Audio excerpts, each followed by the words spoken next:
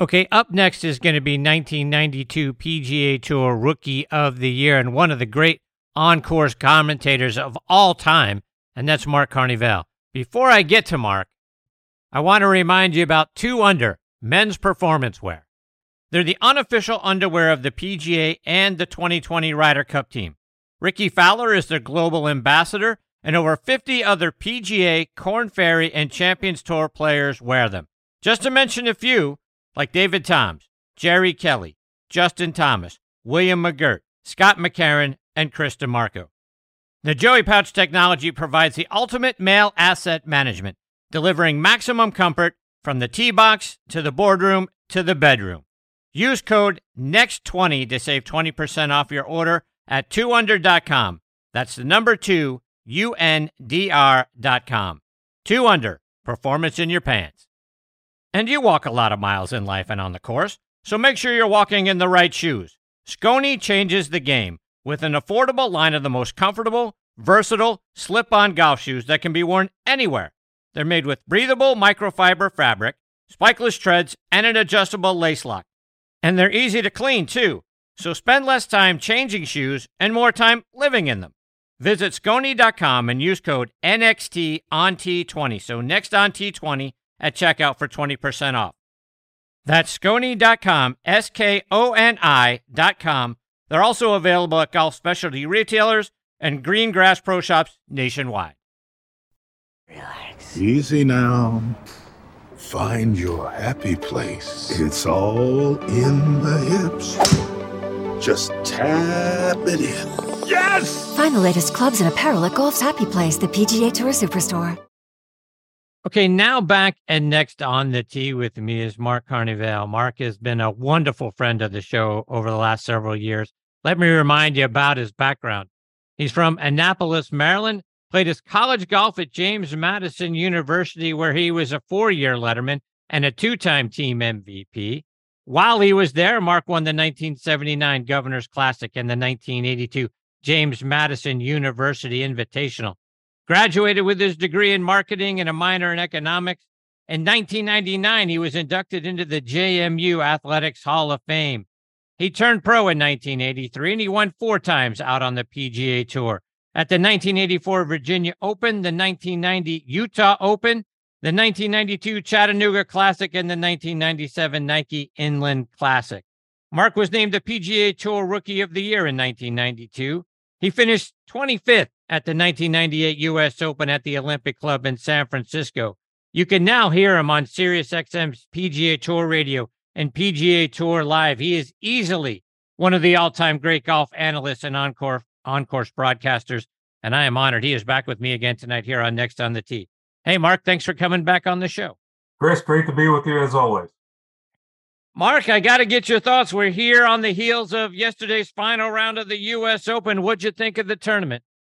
It's obviously, as always, major championships are interesting. I as I looked at it, there was never sort of a bad scenario that the result with Wyndham Clark winning. I mean, you got to be happy for him. And I don't know if your listeners and people that really follow the game understand that everything that Wyndham went through. And, he came into the college ranks, a star.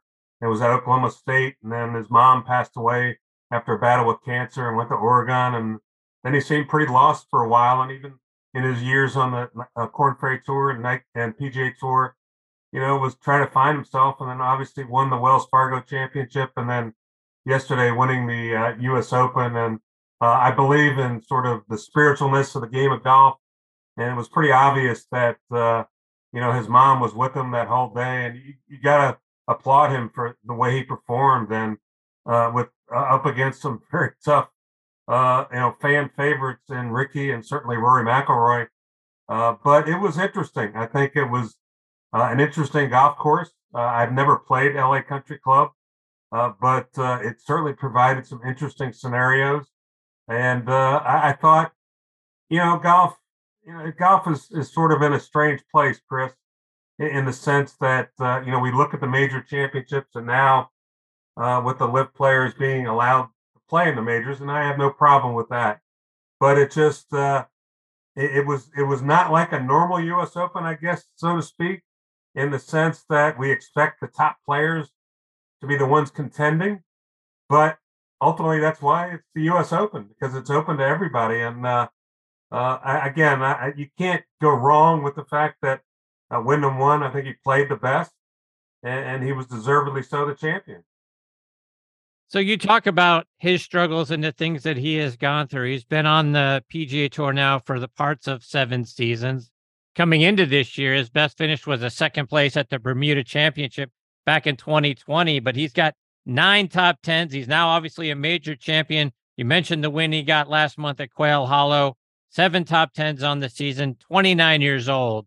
Is this a guy now that is free of all of that stuff? We've seen guys in the past, once they win one major, things seem to come a little bit easier for him. Is this a guy you think is going to be fighting for multiple majors as we look out into the future? I think it might depend on the golf course, but I think again, it was as if he had nothing to lose on Sunday, and certainly Ricky had a lot to gain, and certainly Rory had a lot to gain. So I think the pressure, and it appeared that the pressure wasn't, having the best of him.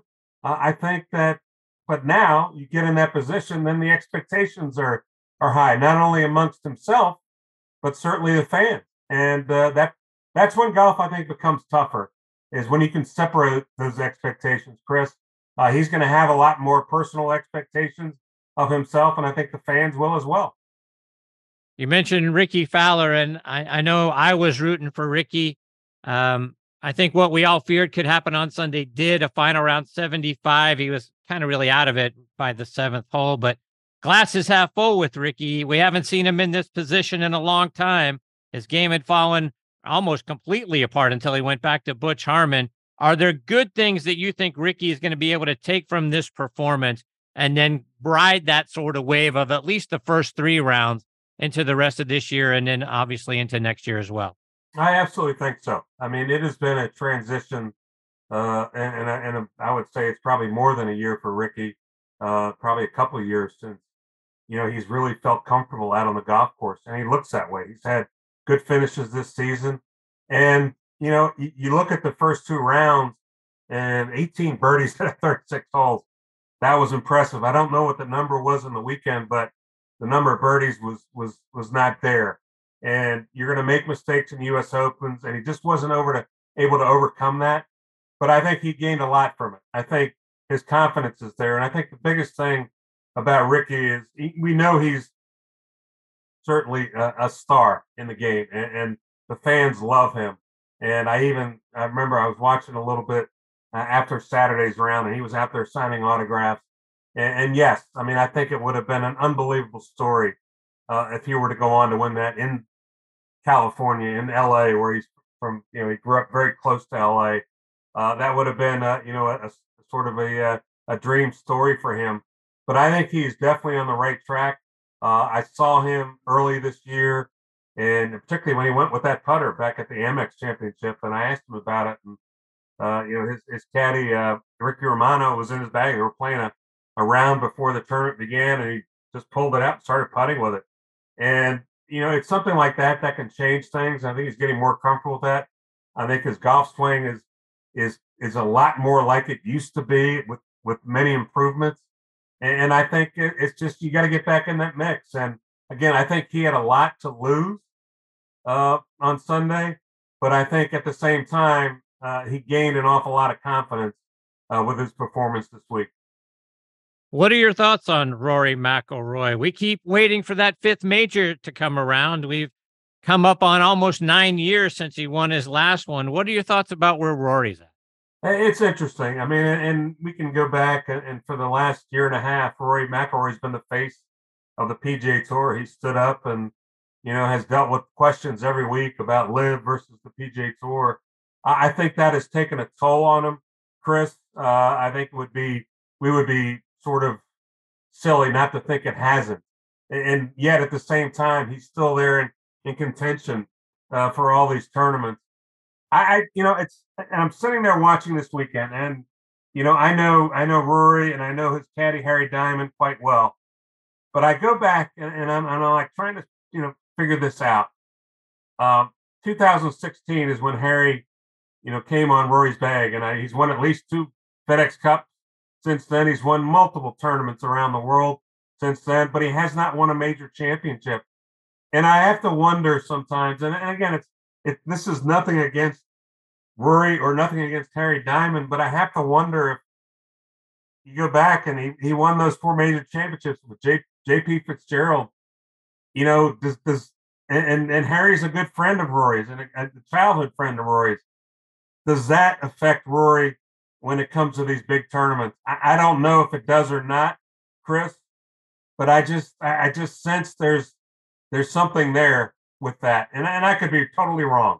And as I said, it's not a negative sort of comment against Harry or Rory, but I just have to wonder if that has held him back.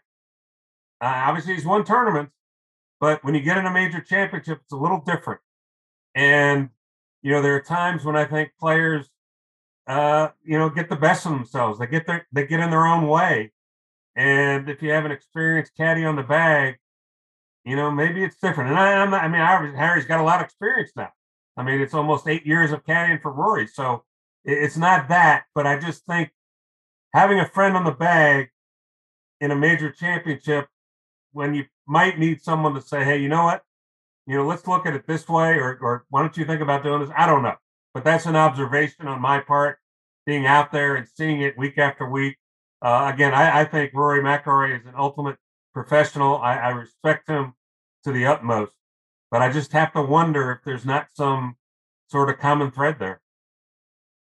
Mark, what'd you think of LA Country Club? This was our first time seeing the golf course. It's very exclusive out there. I think after Ricky and Xander went out and shot 62 on Thursday, some of us might have leaped to the thought that it was set up too easy. Maybe the fairways were too wide. But after an 8-under first round, 10-under goes on to win it. What'd you think of the course? And maybe they go back there again sometime in the future. I've never played there, Chris. So, I've just seen it on TV like everybody else. I think it's a very interesting golf course. I think it's different than from what we see in most opens, as you said, with very wide fairways. But at the same time, it requires some pretty accurate shots to be able to make your way around there.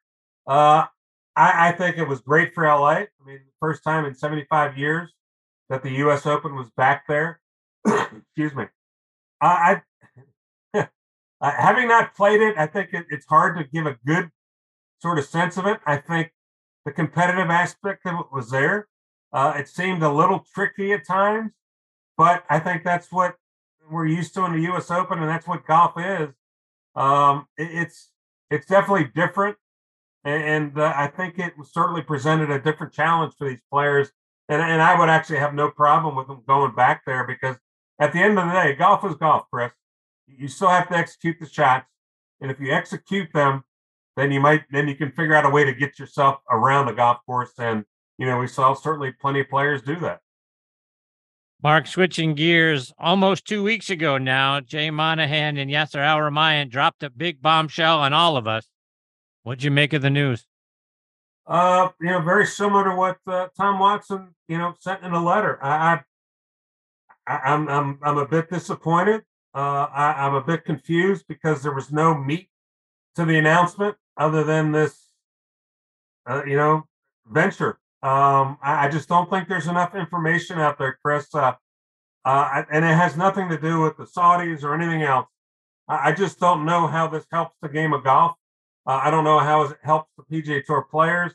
As Tom said in his letter, and I don't know if you've read it or not. I did. But there's just a lot of uncertainty. And what does this mean for the tour? Who do we report to? I know a lot of things were said, and it was a very closed meeting. Since I got on the PGA Tour, it was always reiterated that this is the Players Tour. But how do you come to a decision like that without involving the players? And I texted a number of players when the announcement came out, and they had no idea about this.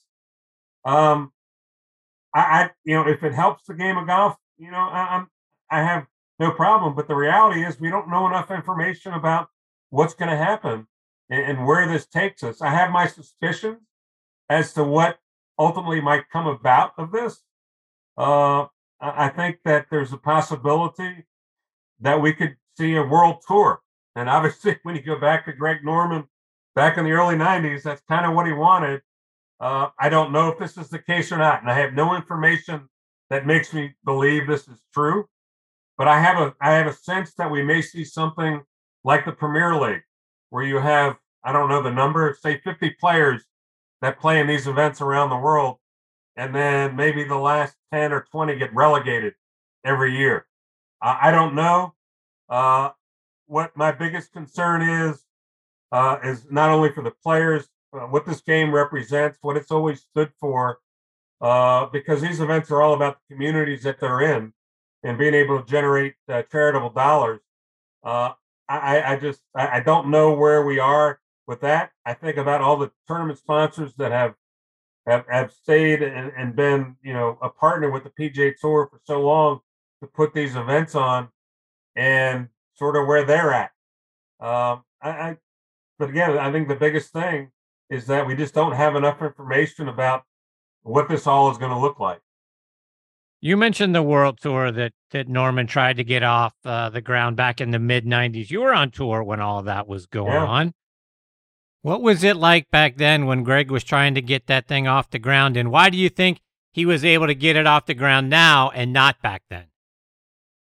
I don't know the reason why it didn't. I do know that basically after everything went through, and I know Commissioner Fincham was leading the charge against it. I mean, we ultimately founded these World Golf Championships. I don't know if that was a substitute for them. I think that there was some. Again, this is all speculation on my part, Chris. I don't know all the facts, but my guess is there was some pushback against basically one player's idea of what golf should be, and it sort of went against all the against the principles of what the tour represented by going to something like that. And I don't know if it can exist or not. I don't. I can honestly say I haven't watched any of the live golf. Look, these guys are the best players in the world, and as a professional golfer and still a member of the PGA Tour, I want the best players playing against one another every week. I want that. I don't. It doesn't mean that we can't have competition. We can't have different formats, but I think at the end of the day, what is important to me is what the PGA Tour represented for years and years and years about going to these communities and generating charitable dollars for these communities and title sponsors coming in there and using that to their benefit. And yes, there's a lot of money being spent. I think maybe there was talk of too much money being spent on fighting these legal battles. I don't know to the extent of that.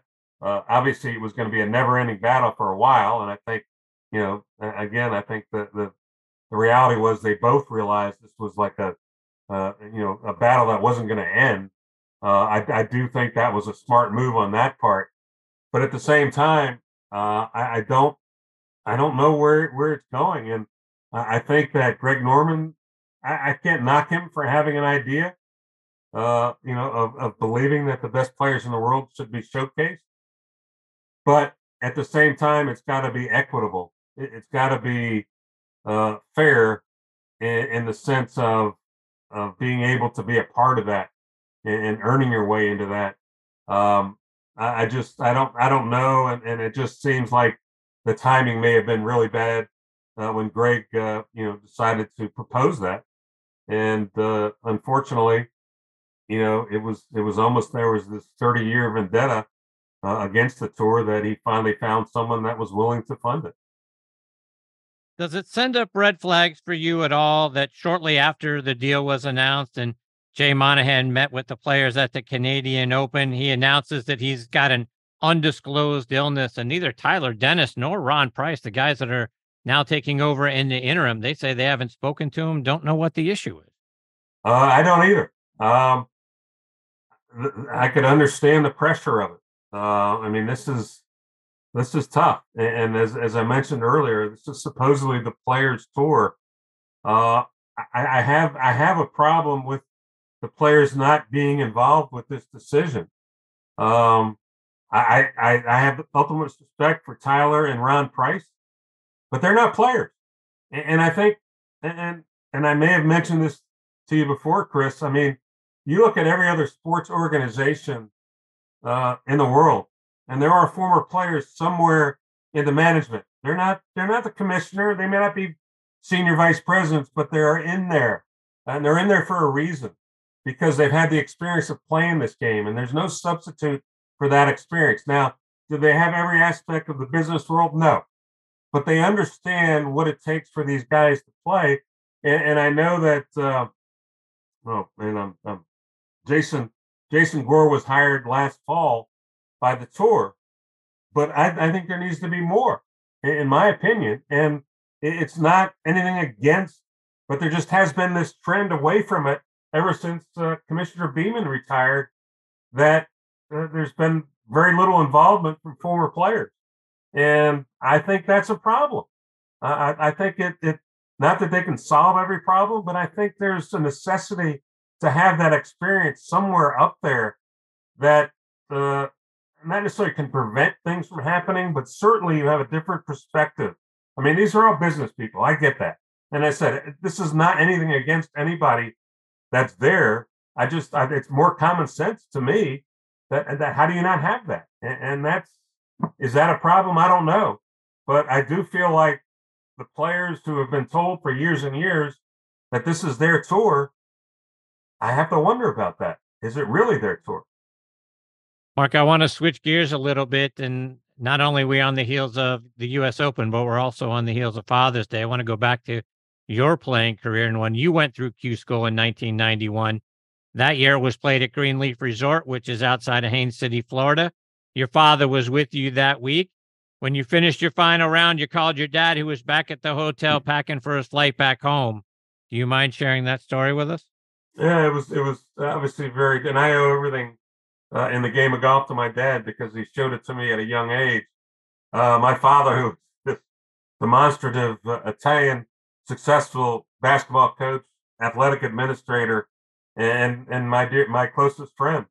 Um, and I had never been around my father. I couldn't hear him speak, and he wanted me to call him. And this is back before cell phones, Chris. So I called him at the hotel. He had like an evening flight, and we got done because he wanted to know exactly where I finished.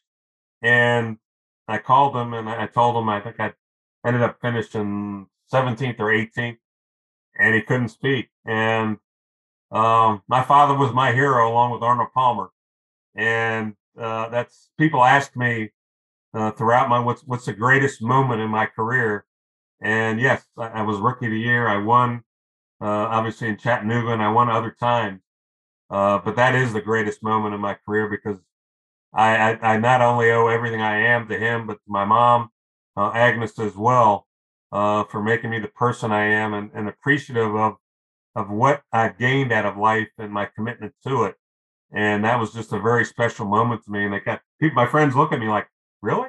I'm like, yeah. I mean, you would have to know my father to understand that. But that's how much he meant to me in me getting to the PGA Tour and achieving the goals that I've had throughout my life. We've mentioned about how you were named PGA Tour Rookie of the Year in 1992. That came when you were age 32. Phil was also a rookie that season, so was David Toms. But you're named Rookie of the Year because you had a better year than both of those guys. And your peers are actually the ones who voted you Rookie of the Year. What was it like for you when you got that phone call? I was astonished, quite frankly. But I was the only rookie that had won that season.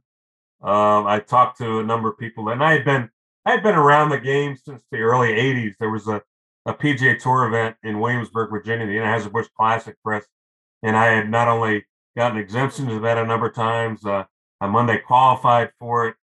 We had a local qualifying for it, so I was around a lot of these guys for a long time, and I think while I think they appreciated what I had done and what I had achieved, I also think it was part of the kind of person I am. I think, and that I was very approachable. I just I just loved what I did. I loved the game. And I was there to entertain the fans. And I hopefully think, and I believe, I never really asked anybody, but I believe that they've realized that. And so I think that was part of the reason. And but again, I was totally flabbergasted by it. You mentioned the 92 Chattanooga Classic. You get your first PGA Tour win there. You come from 5 strokes back in the final round, and you ended up beating Ed Doherty and Dan Forsman by 2 strokes. Talk about what it was like coming down the stretch, knowing that you have an opportunity to make that big comeback and also get your first PGA Tour win. I have to be honest with you, Chris. I didn't know what was going on. I shot 64 that final round. I think I had 2 3-putts during that round as well. It just kind of came to fruition. I mean, I saw the leaderboard coming down the stretch, but I was just playing golf. And I think that as I look back on it, it just, I was kind of in that, every player talks about being in that zone and not really knowing what's going on. And I can be honest with you, I didn't. We got done. I was leading the golf tournament and I had to sit around, I think, almost an hour and a half. And I think Ed Dougherty had to hold his second shot at 18 in order to tie me. And I actually was by the green when he was out there and celebrated when he didn't. But I think that's what golf is. I mean, golf is an opportunity for players to kind of be out there with themselves. And I, in my broadcasting, Chris, and I'm extending this and I'm going a little further on this question. I've been broadcasting over 20 years now, whether it's PGA Tour Radio, PGA Tour Live. I started doing PGA Tour Live back in the late 90s when they first did live at 17 at Sawgrass. I did some work for the Golf Channel, ESPN. I will say this. We play a game, Chris, and it is a game. And I understand there's a lot of benefits to it, and there's a lot of money, and there's a lot of notoriety, but it's still a game. And I'm out there not every week, but at least half the year, and I watch these guys, and that's how we started playing this game. It was a game, and it's a game we love.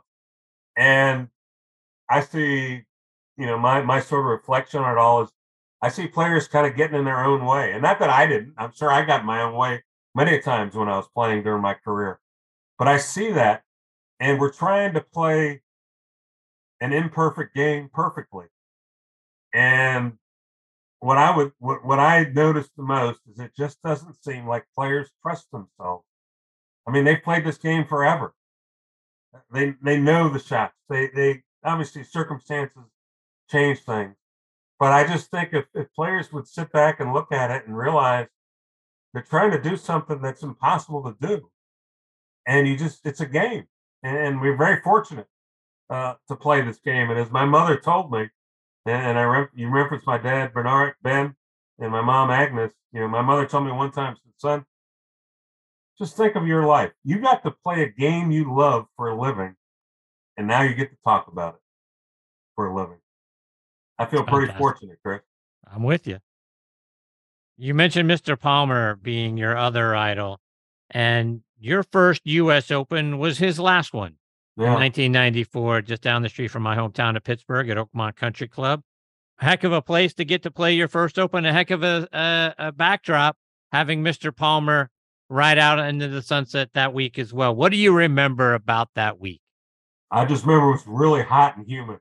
I remember I had to finish on Saturday morning, and this is kind of funny. I had to finish on Saturday morning, and I got in, and this is before, I don't know, I think I was trying to prove something. I got done, and I was like the last guy to make the cut, and they said, you want a marker? And I was like, nah, I'm just good. I think it was like, I'm going to try to play the fastest round in golf history. Had I known that the marker was going to be Bob Ford, who was the head professional at Oakmont and Seminole, and he and I have actually laughed about this a number of times since then. But I remember just going out there, I played by myself. I finished 18 when the group behind me was teeing off 10. And I remember Chris Berman saying something. He played 18 holes in 2 hours and 20 minutes or something like that. But I remember walking into the locker room, still dressed, and walking into the shower and just turning the shower on. It was that humid. Uh, my father came up. He didn't get there until about halfway through that round in the morning. My brother was there, but Mr. Palmer was, as I mentioned, he and my father were my heroes, and I didn't get to see his final hole because I was on the golf course. I was behind him. He finished before me. I've seen video of it, but he is what professional golf. I mean, he represented what professional golf is. A gentleman, understanding his place in the game. Yes, there are so many benefits to it, but there's a humbleness. There was such a humbleness to him and appreciation. I mean, he would look you in the face. He would look at you in your eyes when he shook your hand, and you knew he shook your hand. The way he signed his autograph, and just the way he felt like he needed to carry himself. And I think he learned that from his father. I learned a lot of things from my father, and there was a lot of similarities that I sort of gleaned from both Mr. Palmer and my dad. I think they were very. My dad was probably a little bit older than Mr. Palmer, but they were from that same era where they worked hard to achieve things in life, and you got the benefits from that. But nothing was ever expected; everything was earned, and I just think he's exemplified, and he has made golf what it is today, and then certainly Jack Nicklaus and Tiger Woods have added to that. But to me, he just represents what a professional golfer that plays on the PGA Tour should be. And I've always had his utmost respect. I was very fortunate to be able to go to his memorial service in Latrobe, after he passed away. And that's a memory that I will carry on for the rest of my life. Mark, you are now one of the all-time great on-course broadcasters. Talk about making the transition from being a player to now out there describing what we see and painting the picture of what's going on during the course of a golf tournament. It actually took me a while after I quit playing competitively to be able to go out and enjoy playing golf. But when I decided to go to broadcasting, I really ultimately had wanted to work for the PGA Tour, as you know, we talked about briefly about being part of that.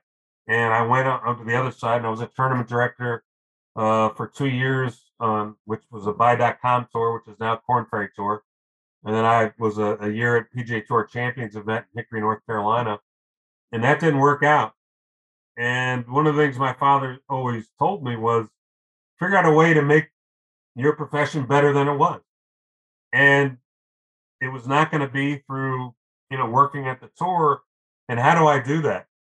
And so an opportunity came up about, it was Pure Golf Radio back in 2005.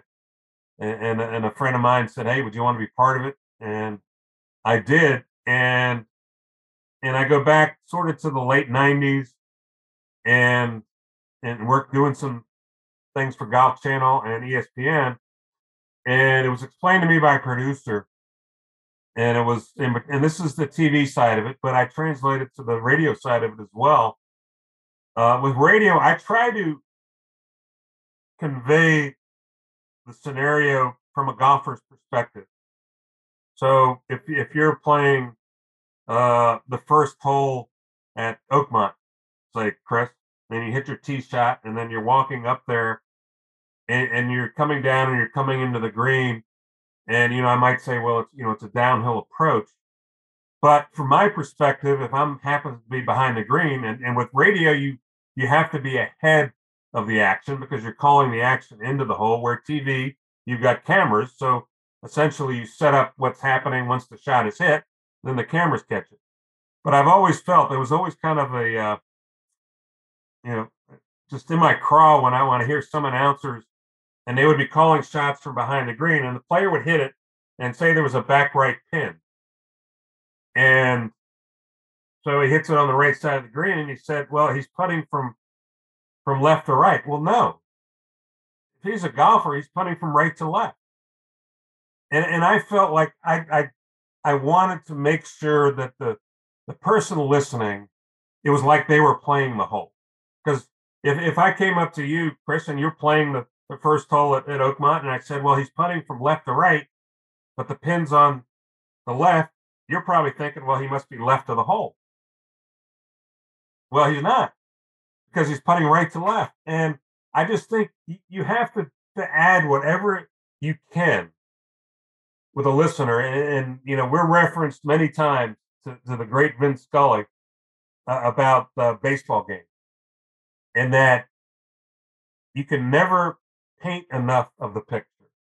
There's always something you can add, because someone is sitting there listening to this, and you've got to figure out a way to make that person feel like they are there. And I've always felt the description of everything around the shot, everything that's involved with the shot was extremely important. But my biggest goal was to make sure the listener, whether it be you, Chris, or anyone else, could put themselves in that situation and absolutely understand and realize what I was explaining to them. And it's something that came very natural to me. I don't know why. I always felt like I was a pretty shy person growing up and even into college. But I'm talking about something I love. And I think that allows me to be more expressive and certainly more understanding of what a listener needs to understand exactly what's going on. Mark, we have one more major left in this golf season, the Open Championship, and it's going to be played this year at Royal Liverpool. Have you ever played there, and what do you expect to see when we get there? I have not. I had an opportunity to go and work there this year, but it just wasn't going to fit into my schedule. I'm actually doing the Scottish Open the week before for radio, but I've been gone quite a bit this year. I'll make 4 trips across the pond this year, Chris. So wow, didn't want to stay another week. As I mentioned earlier, I think there's a spiritualness to this game. I think when you look back 2 weeks ago to the RBC Canadian Open, if somehow Tommy Fleetwood would have won and beaten Nick Taylor, he would have been the most hated person in Canada. I just have this feeling that it's either going to be Tommy Fleetwood or Rory McIlroy that wins there. I mean, that was Rory's only Open Championship win. Would it be fitting that he goes back there and wins? Yes. Tommy Fleetwood, who grew up very close to there in Liverpool, would that be fitting for him to win? I believe in all that stuff. Whether it happens or not, I don't know. I think a lot is going to be due to the weather, like it is in every week and every tournament. When Rory won there, it was pretty wet and soft, and I think there's this misnomer that Rory's from Ireland, and it's like he plays a lot of links golf. Rory hits the ball so high, it's like there's nothing sort of that links it to links golf in the sense. But that's kind of what I think. That's what I kind of hope happens, is that maybe it comes down to those two. And because I think at the end of the day, golf shines a light on great stories. We had one this past week with Wyndham Clark. You had one with Nick Taylor at the Canadian Open. There's just something spiritual about the game that I love, and I think sort of transcends with most of the outcomes. Mark, before I let you go, I know you got off Twitter. Is there a way for our listeners to stay up to date with what you're doing and follow you somehow still? Well, no, I'm not on Twitter. I'm not on Facebook, Chris. I will be on PGA Tour Radio this week at the Travelers Championship, and I'll be on PGA Tour Live at the Rocket Mortgage Classic, and then I'll be at the Scottish Open for radio. And we'll have a fairly full schedule the rest of the year through the Tour Championship. But it just frustrates me too much, Chris. I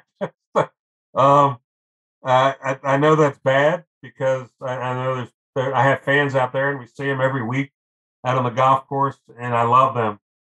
But I'm just, most of my life is an open book, and I've decided to keep some of it private.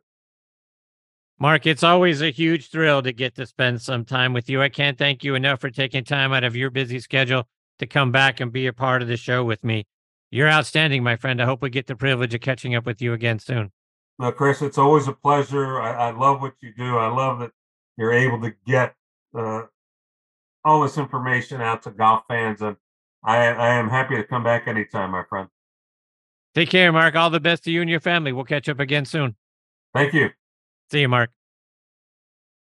That is the great Mark Carnevale, a great player when he was out playing on the PGA Tour, hence why he was voted PGA Tour Rookie of the Year in 1992. Got a couple of wins out on tour, and now just one of the best radio broadcasters doing golf anywhere on the planet and anywhere, anytime during the course of his career, and just an all-time great person on top of all of that. He is a 10 times better person than he is a broadcaster, and like I say, he's a Hall of Fame level broadcaster.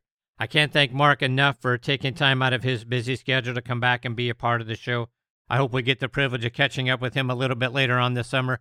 Maybe after the Open Championship or after the Tour Championship, we can do a little bit of a retrospective on this season. I love Mark and everything he does, and hopefully, like I say, we get the privilege of catching up with him again soon. Folks, I want to remind you about some friends of ours, starting with the folks over at Adele Golf. Power and precision. Adele Golf's SMS and SMS Pro irons offer the ultimate in iron adjustability.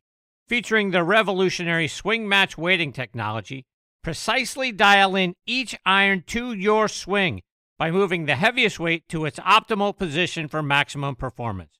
Learn more about them by going to adelegolf.com. And folks, do you sway and you're off balance in your golf swing? You know what? It could be your shoes. A golf shoe needs structure to provide stability and reduce sway. How can you tell if your shoes lack structure and are hurting your game? If you can hold your shoes by the toe and heel and twist it, toss it. Squares was designed for the perfect balance of structure and comfort. Isn't it time you tried Squares? Try the new Speedbolt at squares.com. That's SQAIRZ.com. Looking for the ultimate Myrtle Beach golf experience? Well, it's only a click away. Check out the two-play special at two of America's most awarded public golf courses, Caledonia Golf and Fish Club and True Blue Golf Club. They are low country masterpieces featuring two iconic Mike Strantz designs. Play these two incredible courses for one great price. Visit CaledoniaGolfandFishClub.com to learn more about the two-play special and book your tee time today. Again, that's CaledoniaGolfandFishClub.com. All right, my friends, it is time for me to put a bow on this episode of Next on the Tee. I want to send out my sincere thanks again to Drew Kaler, Debbie O'Connell, and Mark Carnevale for joining me this week. Scheduled to join me next week are, of course, our resident director of instruction, Tom Patchery, will be here. As I mentioned, Champions Tour pro Rob Labritz will be making his Next on the Tee debut, as will the new CEO of Adele Golf, David Coors. And yes, from that Coors family. Looking forward to having David as part of the show. And we'll round it out with Chandler Withington. Chandler is a great artist. He is licensed by the PGA and the USGA. He's painted great pictures of the trophies from the U.S. Open, the Open Championship, and the Ryder Cup. We'll talk about all of that. So, folks, I can't thank you enough for listening to this show and making us a part of your golfing content. This show is available as a podcast just about everywhere you get your podcasting content. We're, of course, on Spotify, Apple Podcasts, Audio Boom, Player.fm. If you've got a favorite podcast app, we're probably on that one, too. I want to send out a special thanks to the folks over at Good Pods for making this show one of their recommended podcasts. Download their free app and stream your favorite podcast on your favorite device there. And most of all, as I say, my thanks to all of you for being the greatest supporters in the history of podcasts. I appreciate you all so very much. Until next week, hit 'em straight, my friends.